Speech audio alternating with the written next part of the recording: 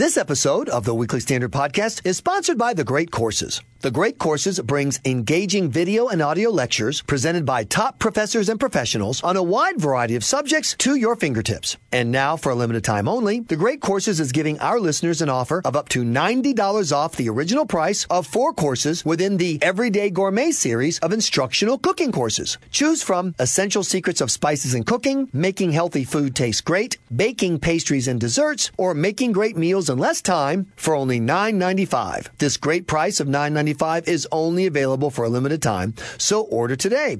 Go to thegreatcourses.com/WS to find out more. That's thegreatcourses.com/WS.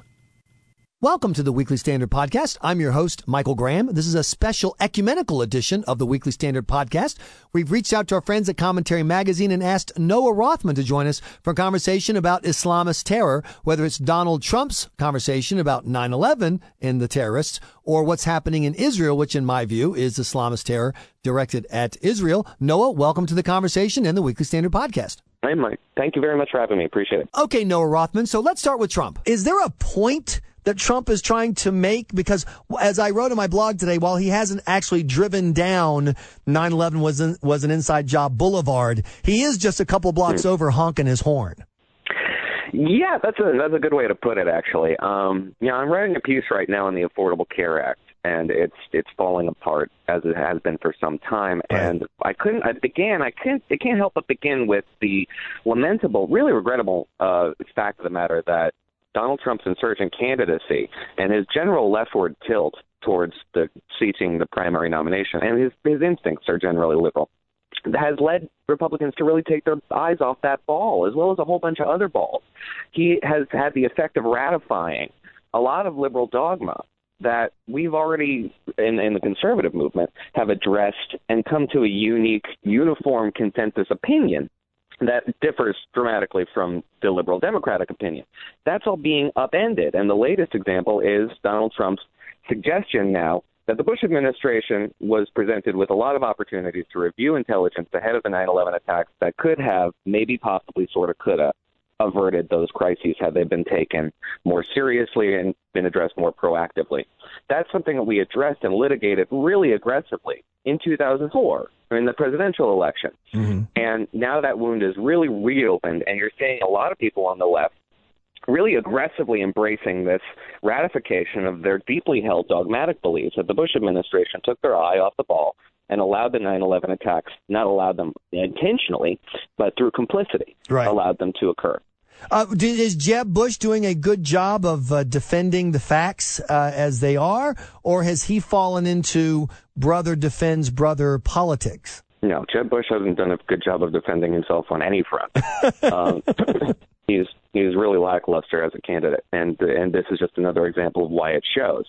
He's taken now to sort of just posturing, folding his arms, and feigning effrontery over what is really a beyond the pale attack, but he's not defending himself. He's taken to fundraising off of it, which I think speaks to perhaps his belief in the fact that it's an attack that's not going to gain very much traction, especially among the people that he needs to support his campaign, so he doesn't really have to go too far in defending himself. And I think that's probably a good strategy for him as a candidate. But he should have allies and surrogates out there really aggressively pushing this and relitigating the case that is so easy to make. Right. And you have the only people who are supporting Donald Trump's position here who aren't Donald Trump conservatives are people on the so far to the left, like the Atlantic's Peter Beinart, that the case really does make itself. This is a liberal position, a policy position, a belief structure. It's not really rooted in much fact. Let's get to Israel before we run out of time and the media coverage. And for people who don't know, Noah, what's the story on the ground in Israel right now? Right now we have what can really accurately be described as a nascent third intifada. We have Palestinian teenagers primarily wielding knives. A lot of them are Arab Israelis, in fact, who are taking knives and attacking Israeli civilians, attacking Israeli security forces, and they are doing so with the tacit or even implicit support of the Palestinian Authority. It is very much an intifada. And the United States has been characterizing this bizarrely as some sort of frustration, a grievance driven by settlement construction, which has not been going on really substantially for some time. But the Palestinian Authority has been framing it as fear of Israel changing the status quo at the Al-Aqsa Mosque, which is the Dome of the Rock in the center of Jerusalem, one of the Jewish religion's holiest of sites, where Jews are not allowed to pray. They're not allowed to go anywhere near it, besides the Western Wall, which is sort of like below that. So we have a real disconnect in the United States. We can't understand this conflict because we choose not to understand this conflict. We choose to ignore what Palestinian Authority leader Mahmoud Abbas has been saying about the origins of this new spate of violence. Right. No, I agree with you. And the claims that the conditions have been changed, the rules have been changed, Al-Aqsa Mosque have been refuted again and again. And yet I heard a Palestinian representative saying the Israelis are tunneling beneath it illegally and they will not allow Arabs to come in and pray. And I'm going, why isn't the reporter challenging her on this? We know that what she's saying is not true, but not a single time did the reporter say, well, how do you explain these other contrary reports or facts on the ground? It just doesn't happen. The assumption is that the Palestinians are telling the truth and the Israelis are murderers.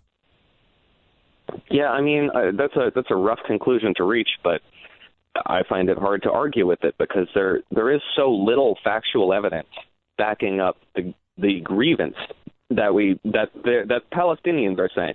We're imposing grievances on the Palestinian Authority and the State Department in order to create the illusory claim that both sides are to blame here. There's so little evidence to support that fact that we're inventing it by creating grievances around settlement construction in the West Bank. And if you listen to Palestinian sources, they have invented conditions and fears about, quote, filthy Jewish feet, defiling the sacred Dome of the Rock in Jerusalem. And as a result, we have an actual spate of violence that could really tear this otherwise placid part of the Arab world. When you consider the state of affairs in the rest of the Arab world, Israel-Palestine is one of the safer places to be, and now that looks like it's about to erupt too. Yeah, Mahmoud Abbas, who made the comment about we won't let Israelis desecrate our holy sites with their filthy feet, also said each drop of blood that is spilled in Jerusalem is pure blood for as long as it's for the sake of Allah. Every martyr will be in heaven and every wounded person will be rewarded. So the leader of the Palestinians, who are supposedly aggrieved, is praising the attackers, the murderers, and the killers. And we have also audio of people at the mosques, leaders, imams of the mosques, saying how to kill a Jew, how to stab. Here, let me show you. How in the world can John Kerry keep saying that this is about settlements or about a quid pro quo or the needing to stop the violence, quote, on both sides? Yeah, it's an article of faith, particularly shared by Democrats. I don't really understand why that is happening beyond a desire to create moral equivalencies that sort of absolve you from taking sides in this conflict where there is clearly one side. But the lack of coverage of this latest spate of violence in the United States compared to prior intifadas really reflects the extent to which this cannot be blamed on occupation. There's no occupation that you can say, okay, this is why Israeli Arabs are rebelling. It just simply doesn't exist. This is a manufactured conflict from beginning to end. And if we were to ever really seriously investigate it, that's the conclusion you would reach.